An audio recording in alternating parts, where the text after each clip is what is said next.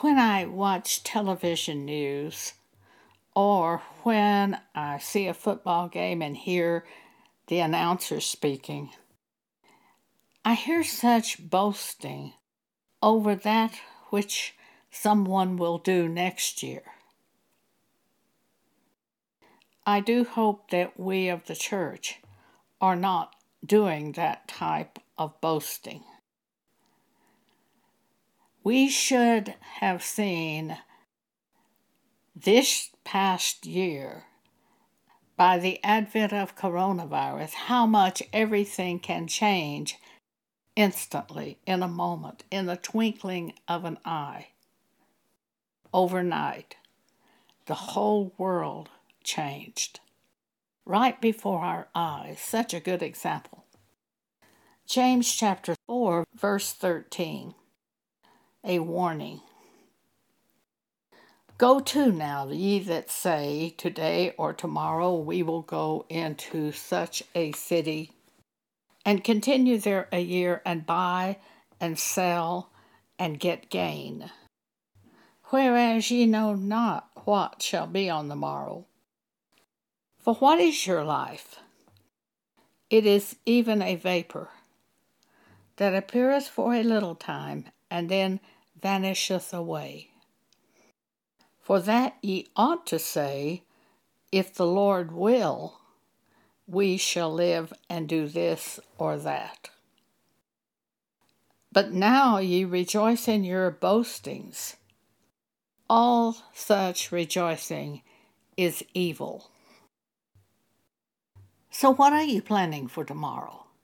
What kind of plans do you have this year? Do you have any? I have at least 2 things on my calendar for the year. Sometime in April, I have a 6-month doctor appointment, which they make me go to. And then sometime later on down the line, I have a regular dental cleaning appointment. And that's it for the whole year. If I awaken the next morning, then most likely I will exhort the church, because there are 2 scriptures which keep me speaking to you. Why do I make exhortations daily? Well, mainly because these 2 scriptures tell me to do that. Hebrews chapter 3. Start at verse 12. Take heed, brethren, lest there be in any of you an evil heart of unbelief in departing from the living God. But exhort one another daily, while it is called today, lest any of you be hardened through the deceitfulness of sin. For the past 40+ years, this is one of the scriptures which has kept me presenting messages to the church, as I'm appointed to do. Exhort one another daily. God knows what He's talking about. We need these daily exhortations. We need to hear about the great tribulation that's coming. What does that do for us? Well, maybe it makes us be less boastful about what we're going to do tomorrow. I know it sort of keeps me under control when I read about the great tribulation that's coming, when I read about the powers of heaven that will be shaken before Jesus comes through the clouds. When I think on these things, I find I'm controlled a little more by God than I am otherwise. So Hebrews 3 says, exhort one another daily, while it is called today, lest any of you be hardened through the deceitfulness of sin. One of the things Jesus said about the last days is the love of many would fall away because the iniquity would abound around them. Sin causes our heart to be hardened. The sins that we see when we view television, when we listen to people boast, when we see newscasts, when we see anything. The sins that we see people do, the ways that we see them go in an ungodly way, harden our heart. So we hear exhortations and we go another way because the exhortations warn us to go another way. And the exhortations help us to hold on and to keep the way of God before us. For if we fail to keep the way of God before us and we get to thinking like the world on something, we can be turned over to a reprobate mind. That's in Romans chapter 1. In Revelation chapter 3, verse 5, Jesus says, "He that overcometh, the same shall be clothed in white raiment, and I will not blot out his name out of the book of life, but I will confess his name before my Father and before his angels." He that overcometh. We have a problem come upon us.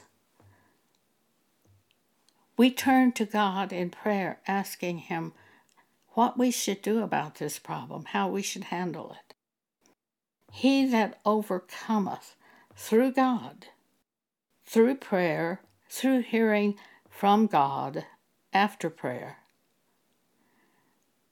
We will live in peace even on this present earth as the problems come. And that's the only way I know that we will live in peace, is second by second, turning to God, letting your requests be made known unto God in the midst of the problem. And it says, the peace of God which passeth all understanding will then keep your hearts and minds in Christ Jesus, the Word. Another scripture which keeps me going and has kept me going for the past 40 years on exhorting the church daily is in Hebrews chapter 10. We'll start reading at verse 23.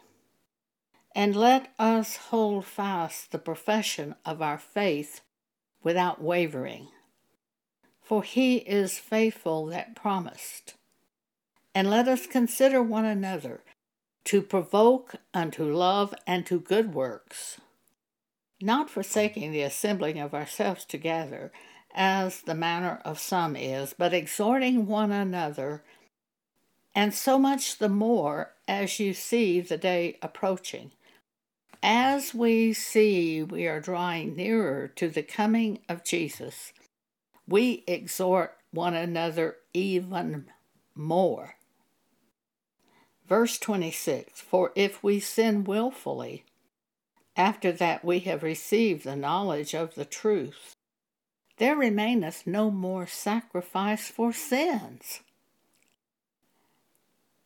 Some people think after they're born again, they can just go right on and live any way they choose and be forgiven. But after you are born again and have been enlightened to the truth of God, this says there's no more sacrifice for your sin. Therefore, we warn each other not to live that way, not to think that way. We warn each other to conform ourselves to the Word of God. "Be not conformed to this world, but be ye transformed by the renewing of your mind to the Bible, to the Word of God, to that which the Holy Spirit has said to you. For if we sin willfully, after that we have received the knowledge of the truth, there remaineth no more sacrifice for sins, but a fearful looking for of judgment, and fiery indignation which shall devour the adversaries. He that despised Moses' law died without mercy under 2 or 3 witnesses. Of how much sorer punishment, suppose ye, shall he be thought worthy, who has trodden under foot the Son of God, and hath counted the blood of the covenant, wherewith he was sanctified, an unholy thing, and hath done despite unto the Spirit of grace? For we know him that hath said, Vengeance belongeth unto me, I will recompense, saith the Lord. And again, the Lord shall judge his people. It is a fearful thing to fall into the hands of the living God. Therefore, we exhort one another daily, and even more as we see the day approaching. We warn one another. Exhort means to urge earnestly by advice and warning. You hear me do this daily. Why do I so strongly warn you, the church? Because I have been given by God a gift of exhortation to warn you, and therefore I exercise that gift faithfully, faithful to God, to warn the church constantly. For without the warnings, you can drift away. That's exactly correct. You think, oh, I would never do that. Oh, I hear so many people boast that. I have heard so many people say, oh, she would never fall away from the church. She would never do that. If you keep eating pablum all the time, I'm okay, you're okay, everything's okay, you won't be on edge, watching and waiting. You'll fall asleep. In 1979, God gave me a terrifying dream. I went into a room where a meeting was going on. A man was speaking to a group of people. I sat down and began listening to him. A second man came in and rushed in and came up the side of the room and said, "Wait, stop. Can't you see? It's too late. It's already begun." And he disappeared, and the preacher kept preaching. And nobody seemed even interested in the warning that the man had given. But I was interested. And I wanted to see what had already begun, so I turned my head and looked out the windows that were on the left side of the room. And what I saw was just horrifying. I saw a tall pole with a civil defense warning system speaker, that yellow type speaker, on top of the pole. It was set there to warn the people. Out of the speaker, I could see a gas drifting out of the speaker, and it was coming directly toward us in the room, and it was poisonous, and I knew it would kill us. I looked at the man seated next to me. He had a big grin on his face and was staring directly at the man preaching. But then I saw this man was already dead. He was a corpse. I looked at the other people in the room, and they were all dead. Though they looked like they were alive, and they were staring at the preacher.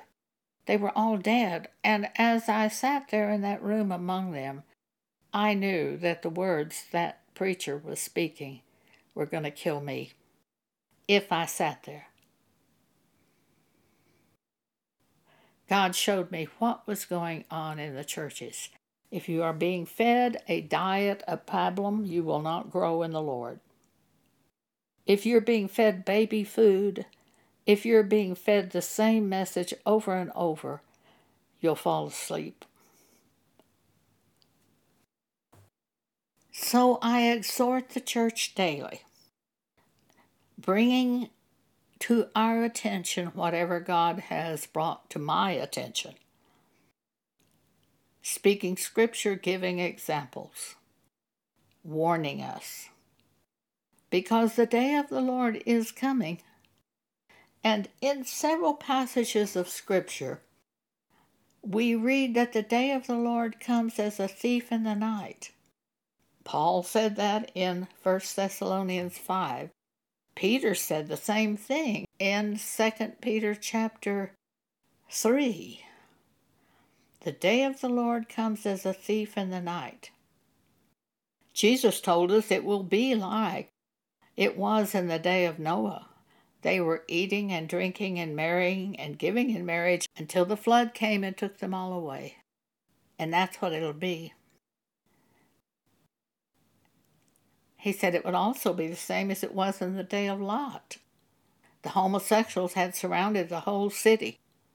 They came from every quarter of city to try to have sex with the two men who had come to visit Lot. They didn't know those two men were angels.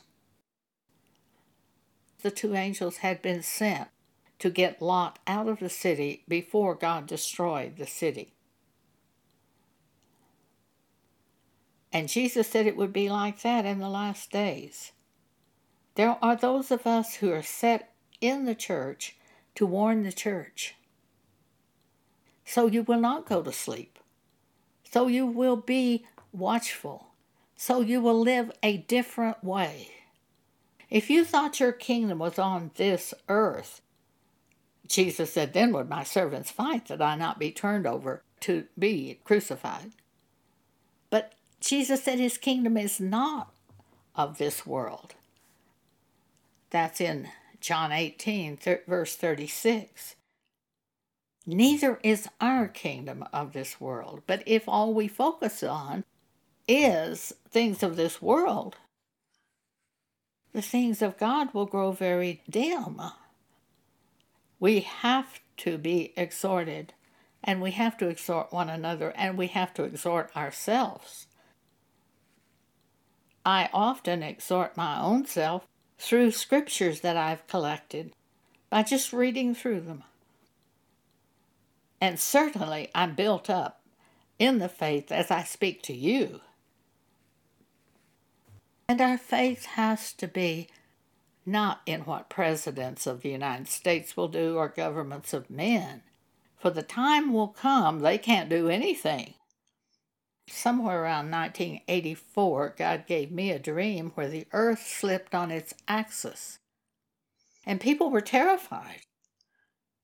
See, this whole world and solar system is held together right now by the Word of God.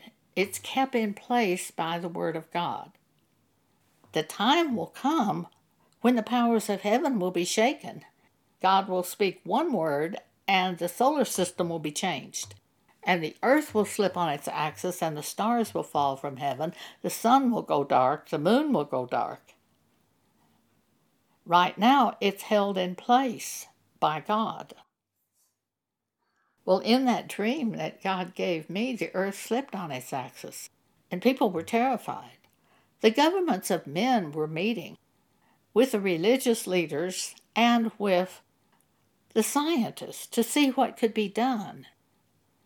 When that happens, nothing can be done because it's God who caused the earth to slip on its axis. And nobody will overcome God. But those of us who know these things, we might be shocked when it happens if we're still on the earth. But we will know what's happening. We won't be saying this virus came from China. We won't be saying this was caused by global warming. We won't be saying emissions from cars caused this to happen. We will know the truth because we belong to God. We have the Holy Spirit of truth in us, and we know the Bible, which tells us everything that's coming. God tells us in the Bible everything that's coming. So we will not be as fixed on this earth as the people of this world are. This world is their hope. Oh, can you imagine hoping in this world? You have nothing unless you have the hope of the return of Jesus and the collection of the saints to be taken into the new heaven and the new earth wherein dwelleth righteousness. We have no hope unless that is our hope. But this world, they just stumble about in darkness. and they don't know even what it is they're stumbling over. But we're not like that. God showed the prophet Daniel many things that were going to come at the end of the world. In Daniel chapter 12 we read, "At that time shall Michael stand up, the great prince, which standeth for the children of thy people. And there shall be a time of trouble, such as never was since there was a nation, even to that same time. And at that time thy people shall be delivered, every one that shall be found written in the book of life. And many of them which sleep in the dust of the earth shall awake, some to everlasting life, and some to shame and everlasting contempt. And they that be wise shall shine like the brightness of the firmament, and they that turn many to righteousness as the stars forever and ever. But thou, O Daniel, shut up the words and seal the book, even to the time of the end. Many shall run to and fro, and knowledge shall be increased." And then he said, "Go thy way, Daniel, for the words are closed up and sealed till the time of the end. Many shall be purified and made white, and tried. But the wicked shall do wickedly, and none of the wicked shall understand, but the wise shall understand." None of the wicked shall understand. If they understood, they would repent. But the wise shall understand. You'll know what's going on because you know what the Bible says. 1 Thessalonians chapter 5. "But of the times and the seasons, brethren, ye have no need that I write unto you, for yourselves know perfectly that the day of the Lord so cometh as a thief in the night." It is not that the coronavirus is the day of the Lord, but didn't we see something in coronavirus that we've never seen before? It stole from people. It stole a way of life. And so many people will celebrate this new year thinking, "Oh, it's over. Finally, 2020's over." And they won't realize that it may not be over, but rather extended. And then different things hit. "For yourselves know perfectly that the day of the Lord so cometh as a thief in the night. For when they shall say peace and safety, then sudden destruction cometh upon them, as travail upon a woman with child, and they shall not escape." In that dream where the earth slipped on the axis, nobody escaped, though they thought they could figure out how to fix it. You can't fix something like that. "But ye, brethren, are not in darkness, that that day should overtake you as a thief. Ye are all the children of light, and the children of the day. We are not of the night, nor of darkness. Therefore let us not sleep as do others, but let us watch and be sober. For they that sleep, sleep in the night, and they that be drunken are drunken in the night. But let us who are of the day be sober, putting on the breastplate of faith and love, and for an helmet the hope of salvation. For God hath not appointed us to wrath, but to obtain salvation by our Lord Jesus Christ, who is the Word of God." And what is it that is coming? The great tribulation of God, the 14 plagues, which are cited in Revelation 8, 9, and 16. Then God shakes the power of heaven before Jesus comes through the cloud. Matthew 24, verse 29. Then comes Jesus and gathers his elect removing them from this earth. Matthew 24, verses 30-31. Last, God destroys his present heaven and earth. 2 Peter 3, verses 10-14. By thinking on these assured things, boasting concerning what we're going to do tomorrow might change considerably. Also, those things that we thought to be so important might diminish greatly as we think on that which is coming according to the Bible.